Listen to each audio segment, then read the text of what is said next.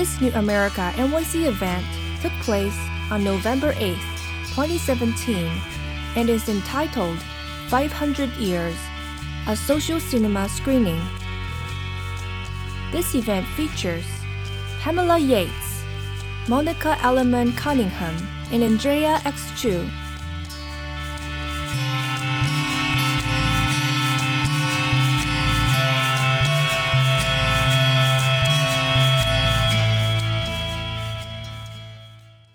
Thank you, Beth, and thank you, Social Cinema and New America NYC, and of course, Tumblr. It's such an honor to be able to show 500 Years to you in this space on this big screen. I first went to Guatemala in 1982. I really went there to investigate the role that the United States had played in destroying democracy there and in ushering in a legacy of brutal military dictatorships. And when I got there, the country was in the midst of a civil war.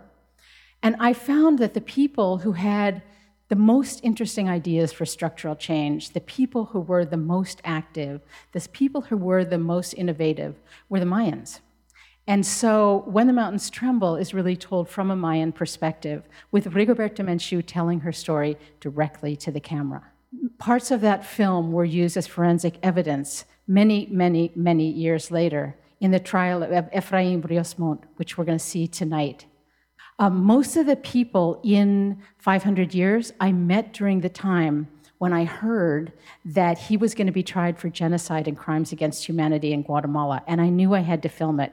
I knew I had to film it not only because of my connection to Guatemala, and I always felt that I had a responsibility as an American citizen to bring out the story of what American foreign policy had wrought in Guatemala back to the United States, but also because it was going to be the first trial for genocide against indigenous people, the first trial against a perpetrator of genocide who had committed this crime against indigenous people anywhere in the world. So this small country in Guatemala was going to build a case, and they built it over 13 years. It was a brilliant case. And they put him on trial in the country where the crimes had taken place. 500 Years is really an epic story of resistance, with all of the triumphs and all of the setbacks that entails. The Mayans of Guatemala have really been at the forefront in the struggle for human rights and indigenous rights, and they've been a model for all of us to make this planet a more sustainable one worldwide. The women and men in the film really guided us. It was a highly collaborative process. They really guided us in the telling of the story. So without further ado, we're going to see the film, and we welcome your questions and your comments, and I'll be in conversation with Monica and Andrea afterwards. Thank you again for coming. I'm going to start everything off, just kick everything off. You know, as many of you know who make documentary films, the story starts before we begin filming, and the story continues after we stop filming.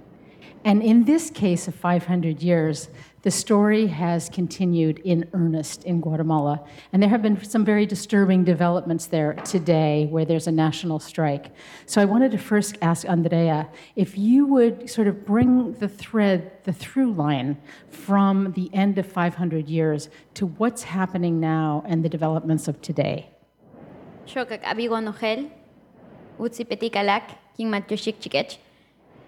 Good night, everyone. I'm really happy that you are here and sharing this space with us. Well, basically, when 500 Years finished their filming, the history continues, and the end of this documentary was the beginning of a movement in Guatemala. And it's basically the movement against corruption and impunity. And sadly, for us today, it took their first two victims. Two peasants from the organization named Codeca, which is basically the peasant organization for peasant development, were murdered today during a national strike. Today. Since yesterday, we have been into a national strike because our current president, Jimmy Morales, has been linked by the CICIG, the Commission Against Impunity in Guatemala, in corruption scandals 3 months ago. So since that day, we have been doing protests all around the country to ask for his resignation. And yesterday, this peasant organization began a national strike as the one as you saw in the film. But sadly today, 2 of the members of this organization were murdered. And this is for us one of the most shocking experiences during these peace times, because Guatemala just celebrated 20 years of peace agreements.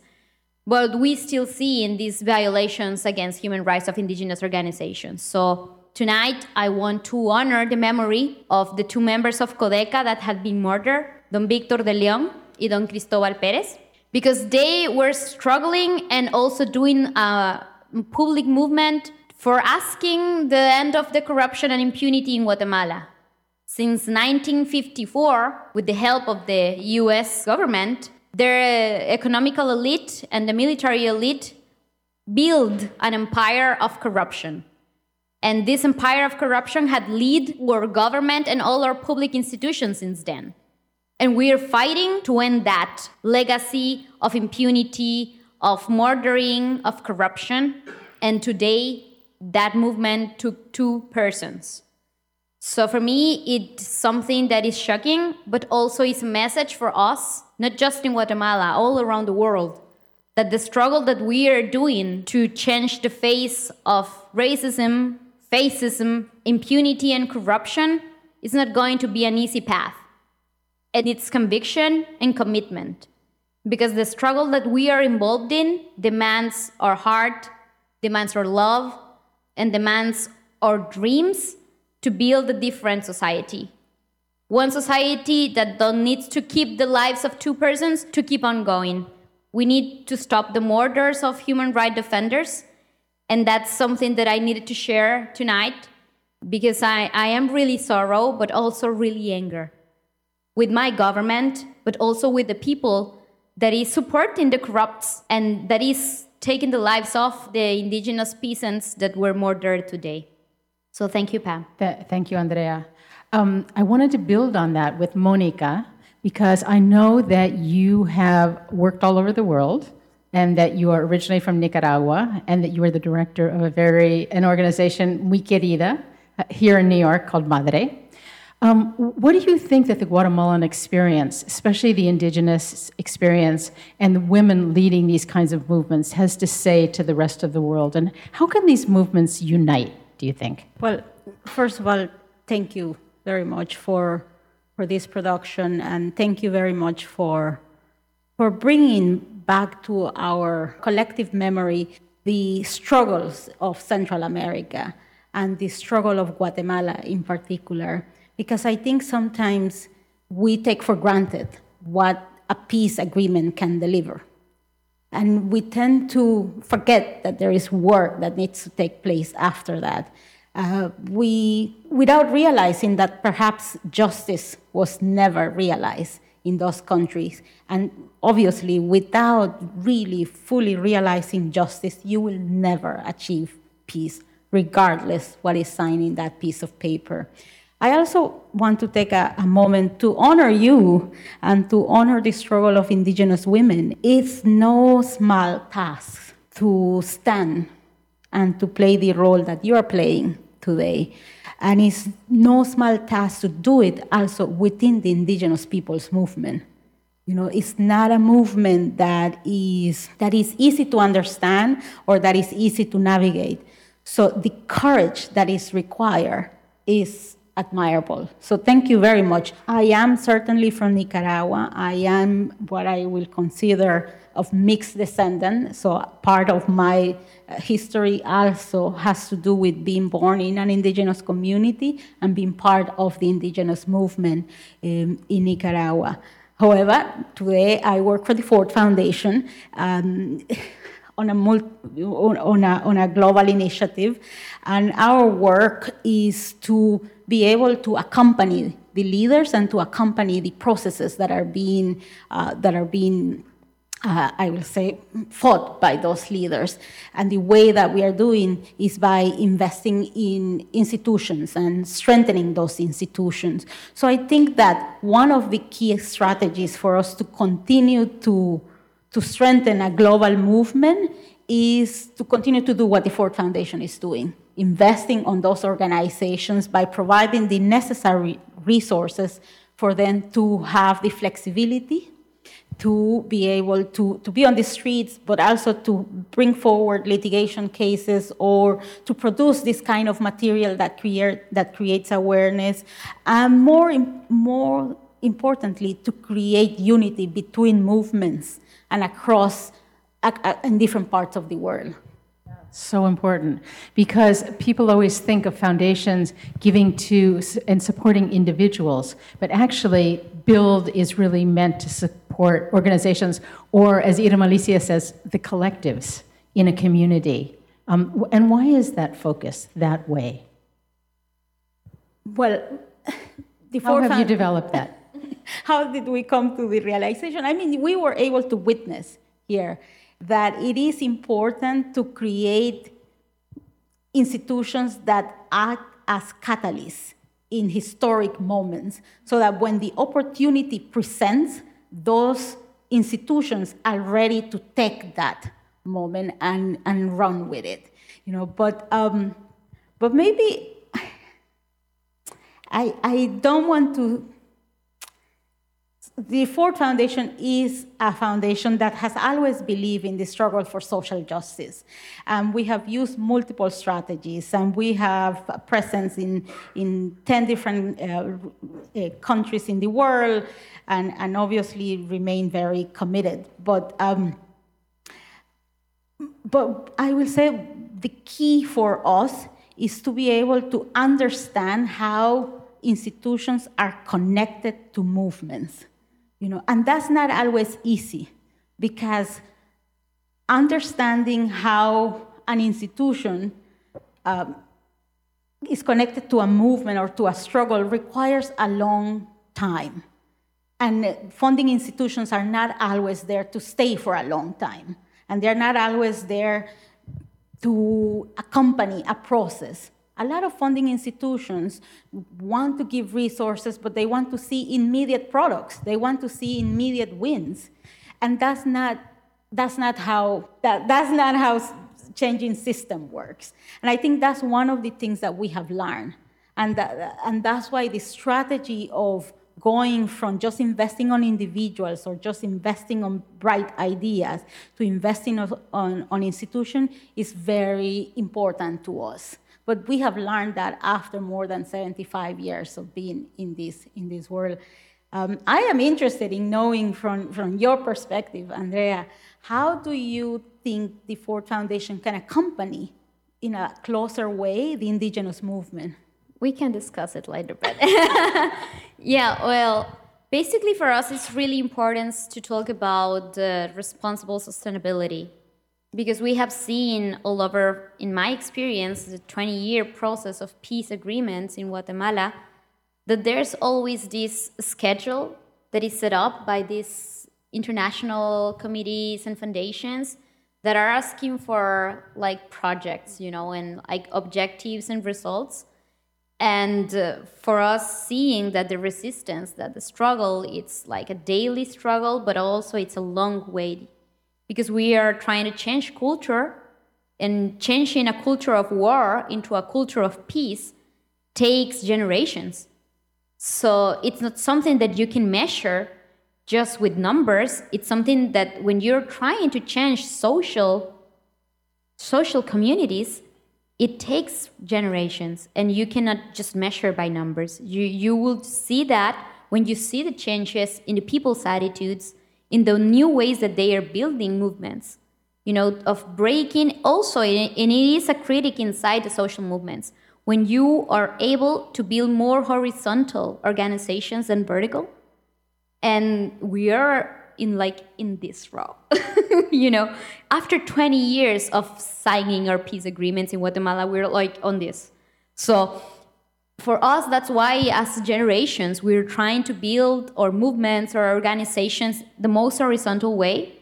But we faced with all these elder organizations, especially these traditional organizations that are led by one charismatic leader, you know, and just giving orders to the rest. So for us, it's not easy, but it's something that is possible. And it's something that is going to help us to change the whole political way to construct society. Not just political parties, it's just about a new way to build political movement. and not just being an organization, like, for example, Occupy Wall Street, that is really close to you, that we're trying to change something in the people's mind and social construction, but just one organization for just a small period of time will not be able to reach that. It needs a process for more time of engaging, education, so it will need more tools. So when we talk about how can you help us, there's many ways that you can help us. But it's always in the understanding that the things that we are trying to do are not going to be reached just by our generation. For sure, when I'm gonna die, I'm not going to see the biggest changes that I want to see, but I am really sure that I'm going to be a grain of maize, a grain of corn into that field that will help to build a different society for the next generations, especially for the ones that are being born today, because those are the more that I am really aware of.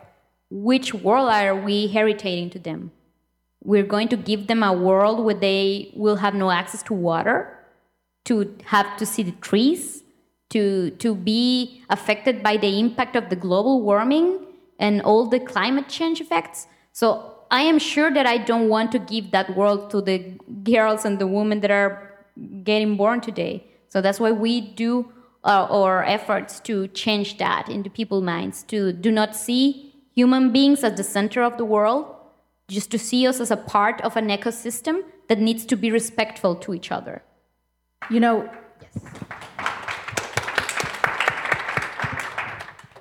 when we were at Sundance together, we premiered this film in January last year in Sundance, and 5 of the women from Guatemala came up to the screening, ranging in age from 29 to 70. And we premiered the film actually 2 days after Trump was inaugurated. So when we premiered 500 Years, the response of the American audience was like, yes, this kind of resistance really speaks to us. And how are we going to implement that into our daily life, our year in and year out life? So we came up, all of us together came up with this idea that we would take the 3 Guatemalan films out into the United States, an event we called the Resistance Saga. And that Andrea and Irma Alicia, who you also met in the film, would come up and not only show the films as a way to talk about documentary storytelling as an act of resistance and of collective memory, but also hold a public forum with local groups to help strengthen newly minted activists.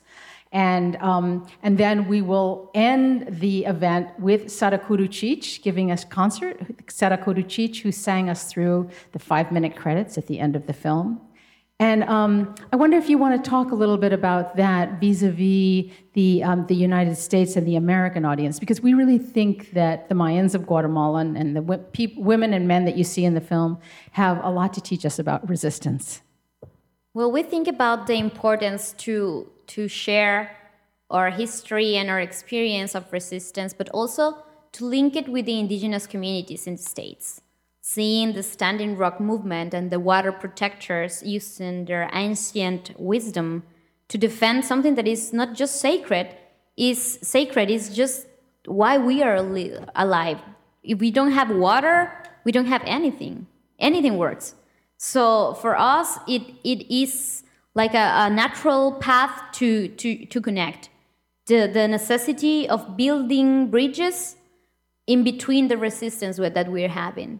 And the necessity that we see that you as American citizens and as a political subject needs to be aware of.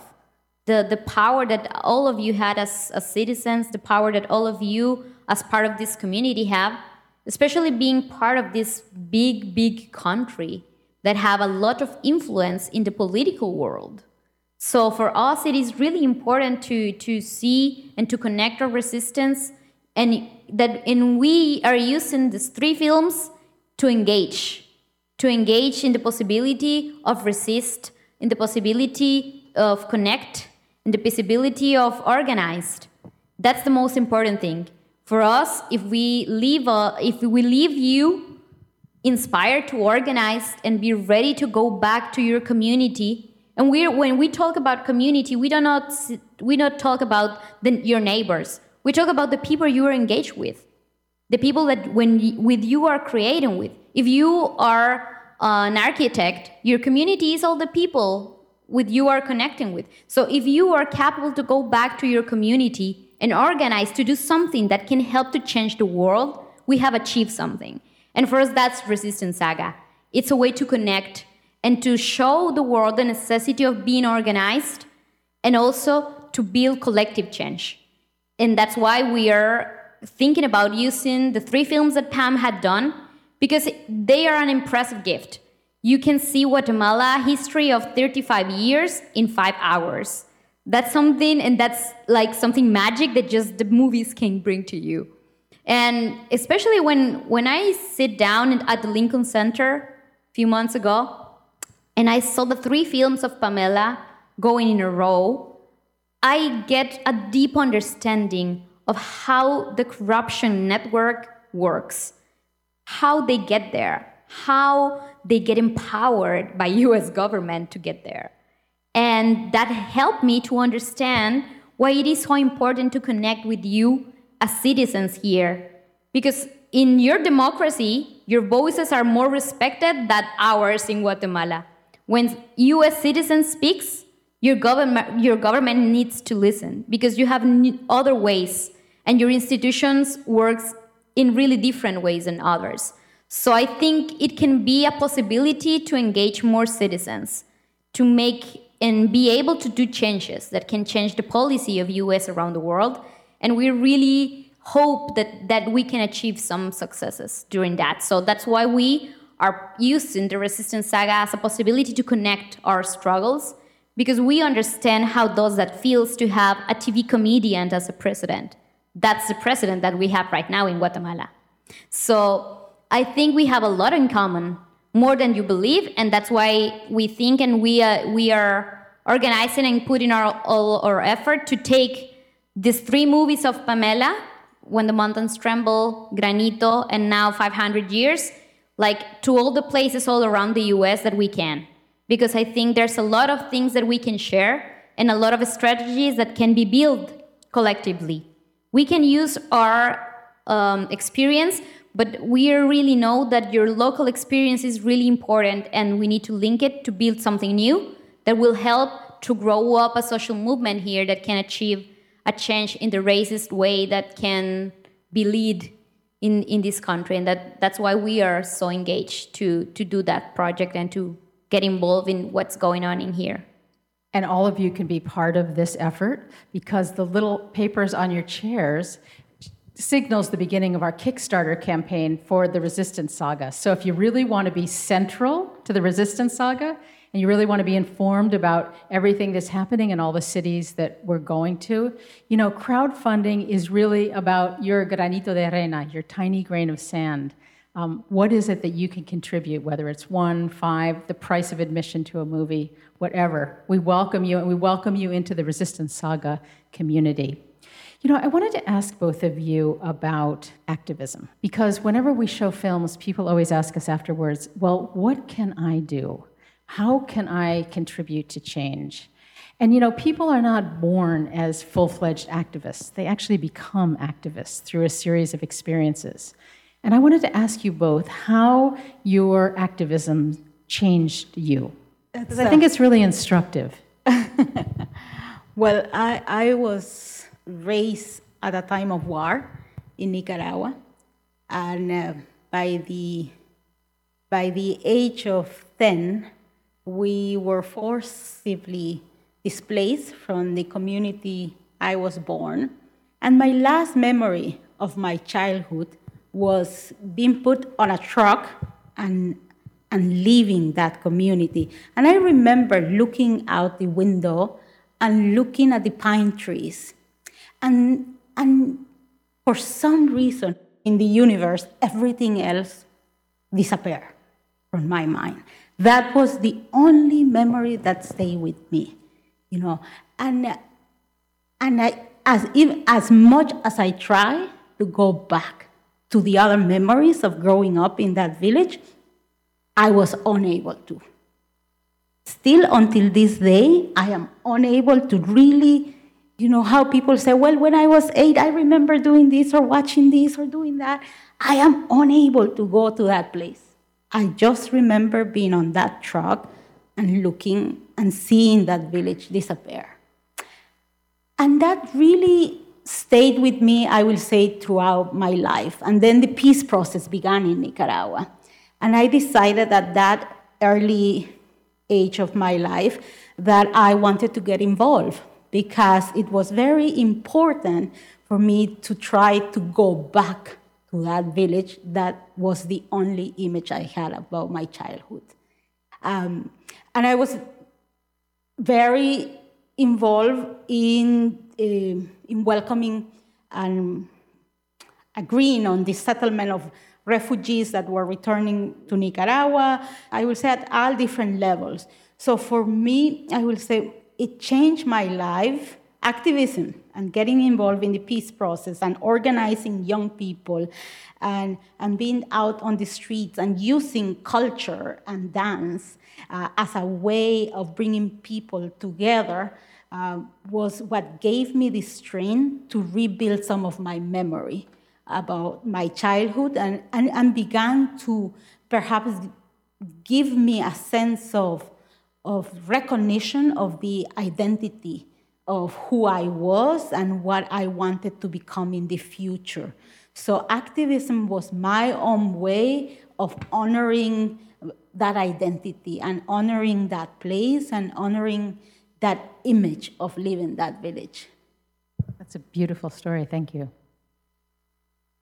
Well, for me, it's something related of where I lived and where I grew up. Since I was a kid, I started doing communication in the TV local station. So I was 9 years old, and I remember being invited by the local priest of the Catholic Church to read some stories and some books of liberation theology on TV, local TV.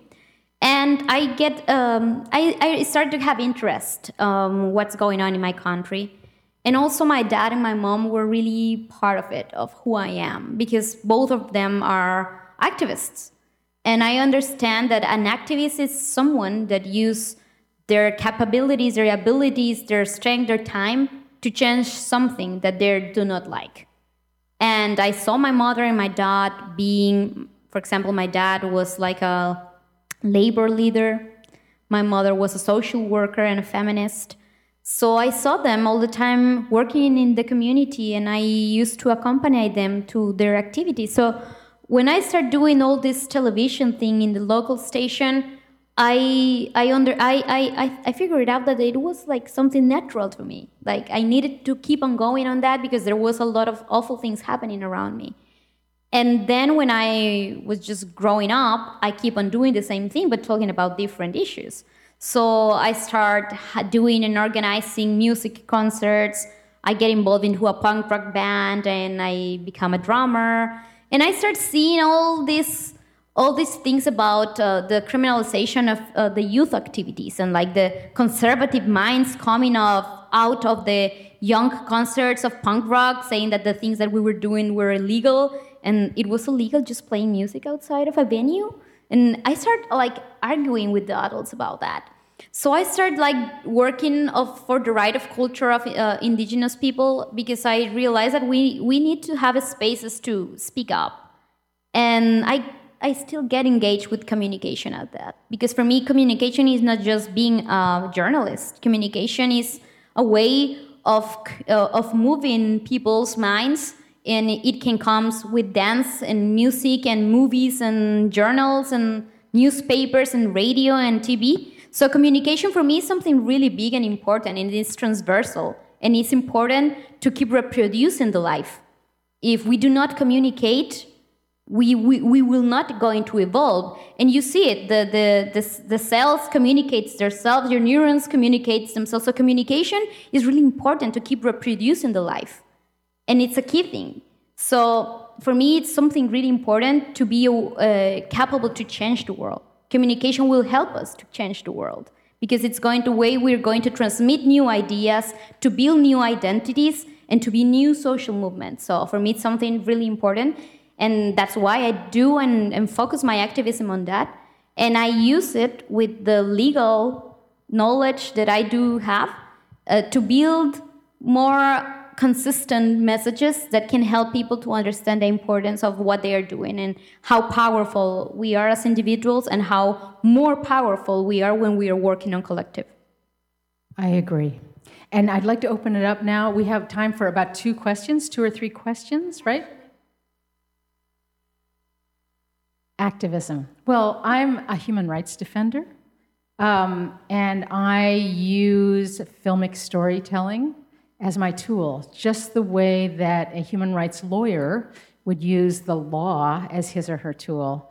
I use storytelling as a way to illuminate human rights struggles. I've been very fortunate to come of age as a filmmaker in parallel with the growth of the human rights movement worldwide. And the people in that movement, some of whom are here tonight, have really inspired me in the ways of telling stories, and they've been in the films of the stories that I'm trying to tell. And I hope that, and I like to think that the films also help grow the movements, and so we create this virtuous cycle between these things. I also think that there's a natural alliance, because many of our films are about human rights, but also the quest for justice. There's a natural alliance with lawyers, because I think lawyers and filmmakers are very similar. You know, we all go out and we're looking for the facts. We're looking for the true facts that will tell the story. And the better story we tell, the more we're able to convince an audience or convince the judge and jury and win the case, or win the social change that we're looking for. So in that way, my relationship with the justice system, the criminal justice system, the International Criminal Court, the Peruvian Truth Commission, have really changed me and taught me so much about what it means to be an activist, and that you can be an activist, you can go on many different paths to activism, and we welcome all those paths, but it is important to be active. So, please, comments or questions for Javier? Congratulations for such a wonderful movie. And I Thank have you. a question for Andrea, if I may. So during the movie, we witnessed how the people of Guatemala and the victims and the indigenous peoples mobilized to have General Efraín Ríos Montt convicted for genocide. We witnessed how population managed to put popular pressure for these decisions that ended in the resignation and imprisonment of President Perez Molina. I guess President Morales is not so far away, listening to the news. My question, Andres, was what's next? Because one phrase that I heard in the plaza of one of the leaders is overthrowing presidents is the easy part, and building something new is the difficult part. And all over Latin America, putting presidents into jail is becoming more common and common, right? We have dozens of former presidents facing prosecution or charges or imprisonment, but the feeling is that nothing else happens, that the problem is only postponed, that the president become a symbol of a larger disease. So we're overthrowing only symbols. So in your fight, in your reflection, what do you think is next? How to build and not only to overthrow? Well, that's important. When you point about just like changing symbols, I have to say something. Like the symbols, the language are really powerful.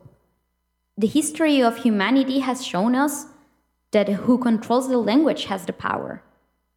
And we are still living right now, especially in Latin America, in countries when the Roman Empire built a language that we were not able to change.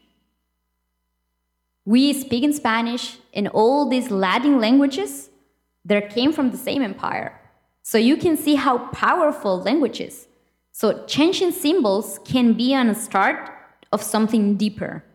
And building that strategies of changing something deeper needs different strategies.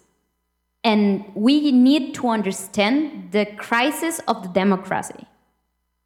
The crisis of the democracy comes with the construction of political parties that just represent elites.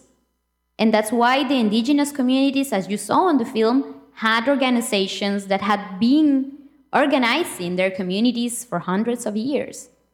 I was elected as a tribal leader in 2012 after a massacre occurred and perpetrated against my community.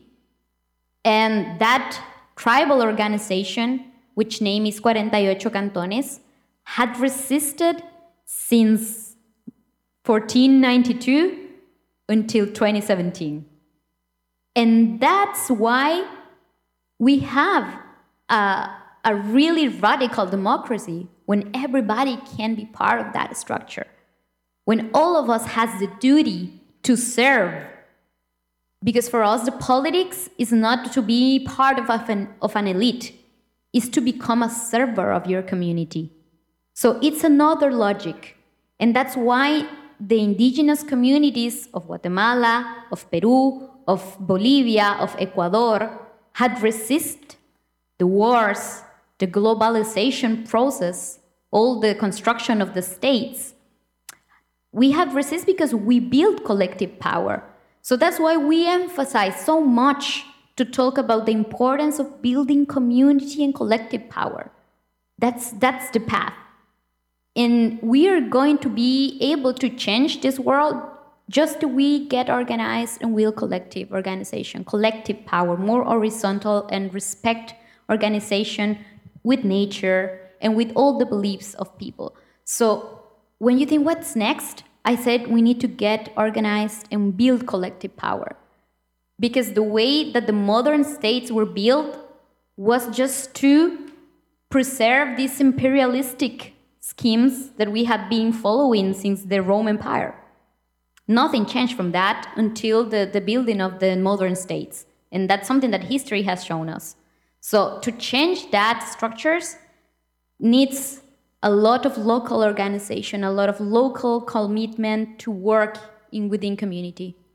I live in a community that have a forest, a really ancient forest that had give us water for more than 500 years. And we are protecting it so we can preserve it. So for the next 500 years, the next generations will have water. So that will mean that we're still alive. And that's what the thing that we need to think about more. What do we need to change? Power or societies? I am more up to think about social changes than just political changes and to change the way we get govern each other. We need to think about ways we will live each other. Because a lot of efforts have been put in the ways that people get governed, like the republic, the democracy and stuff. But when we do not think the ways we are going to live in respect with each other, that's when all this civilization crisis begins, when the worlds collide. So that's something that we need to stop, to keep on digging on. It's not an answer. I just give you like the questions that I do have. What do we need to start living in respect with each other, or just find new ways to get governed by others? Gracias, thank you. Anyone else? Yes, sir. Yes, you. I'm an accountant, and the idea that an accountant can be an activist is really an oxymoron. But I started counting dead people, and I think that in this modern age we shouldn't be seeing dead people. We've got the technology, we've got nice people. Why can't we get the thing to run right? How can activism get more leverage? And I would argue part of that is we've got to get the good people in boardrooms to understand what indigenous people have known for 500 years. It's not about profit. It's about people first. And then the environment. And then the profit. Without people, what's the point?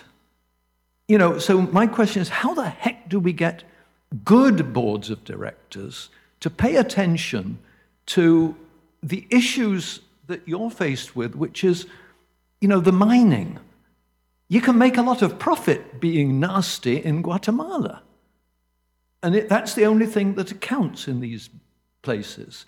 So the question is, how do you get good people into top places where public policy is being made and policy about how companies are run is being made? Monica. Well, I think it takes time to get good people in those decision-making tables. The indigenous movement has been in existence for a very long time, and a series of strategies have been put in place in different parts of the world. At the international level, about 30 years ago, the indigenous movement decided that one key strategy of putting at least indigenous professionals in certain decision-making spaces was to invest on the education of those indigenous people. And it took about 20 years until there was a concrete or a good list of individuals that could be placed either within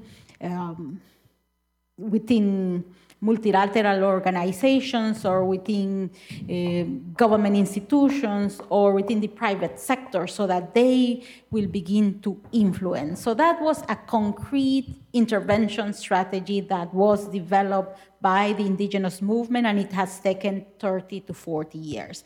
But I think another strategy, and I think that the movie alluded to that, is to think in a deeper way, the ways in which we want to create and build alliances outside of the indigenous world. I think it starts by recognizing that we all have a role to play in this society.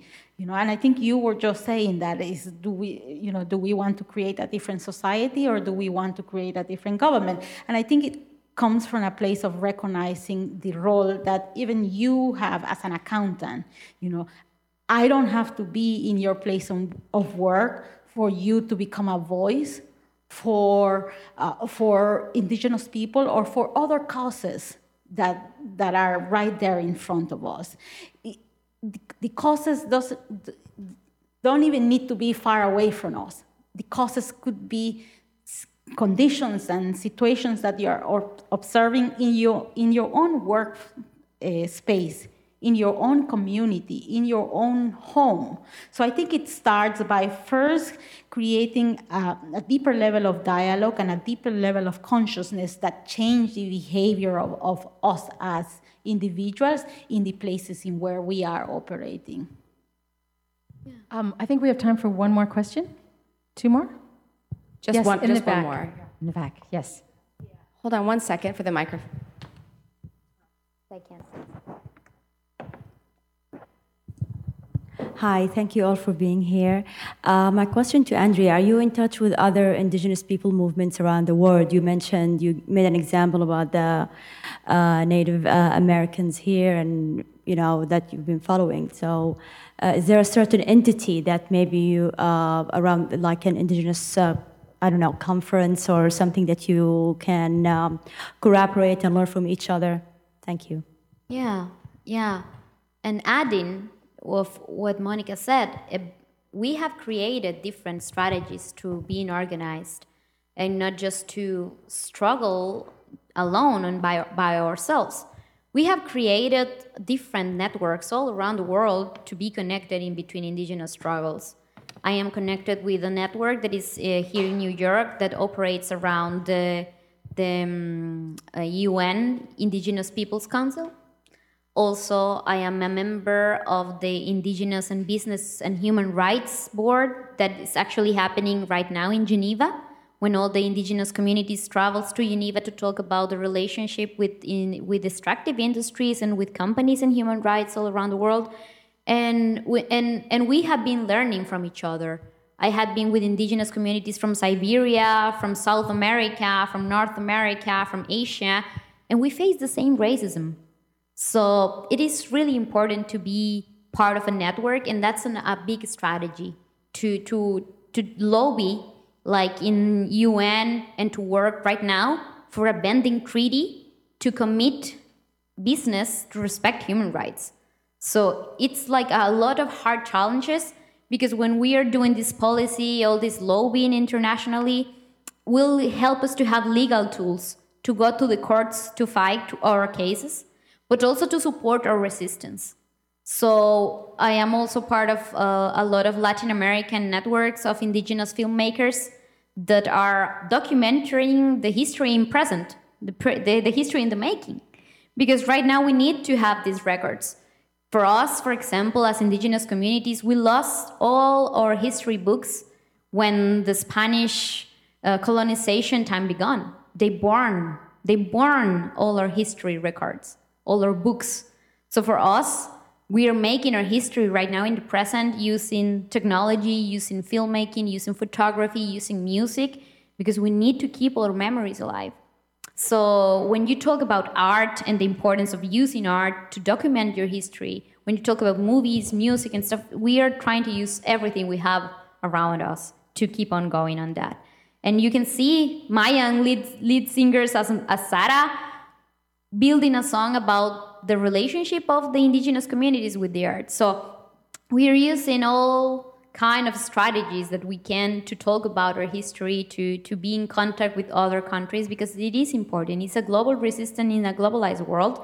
And when we have the same economical model ruling all over and extractive in all the communities, depreding all the communities. So it is really important to build not just local, but also a global community. We are also all the time looking for networking with new organizations, and not just with our indigenous organizations. We talk with peasant organizations, international women's movement, because we're facing same struggles, and we need to cooperate, to collaborate, and to build alliances. Thank you so much, Andrea. Thank you, Monica. And thank all of you for coming.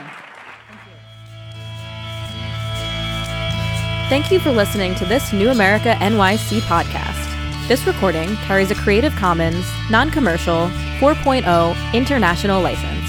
To learn more about New America, please visit us at newamerica.org.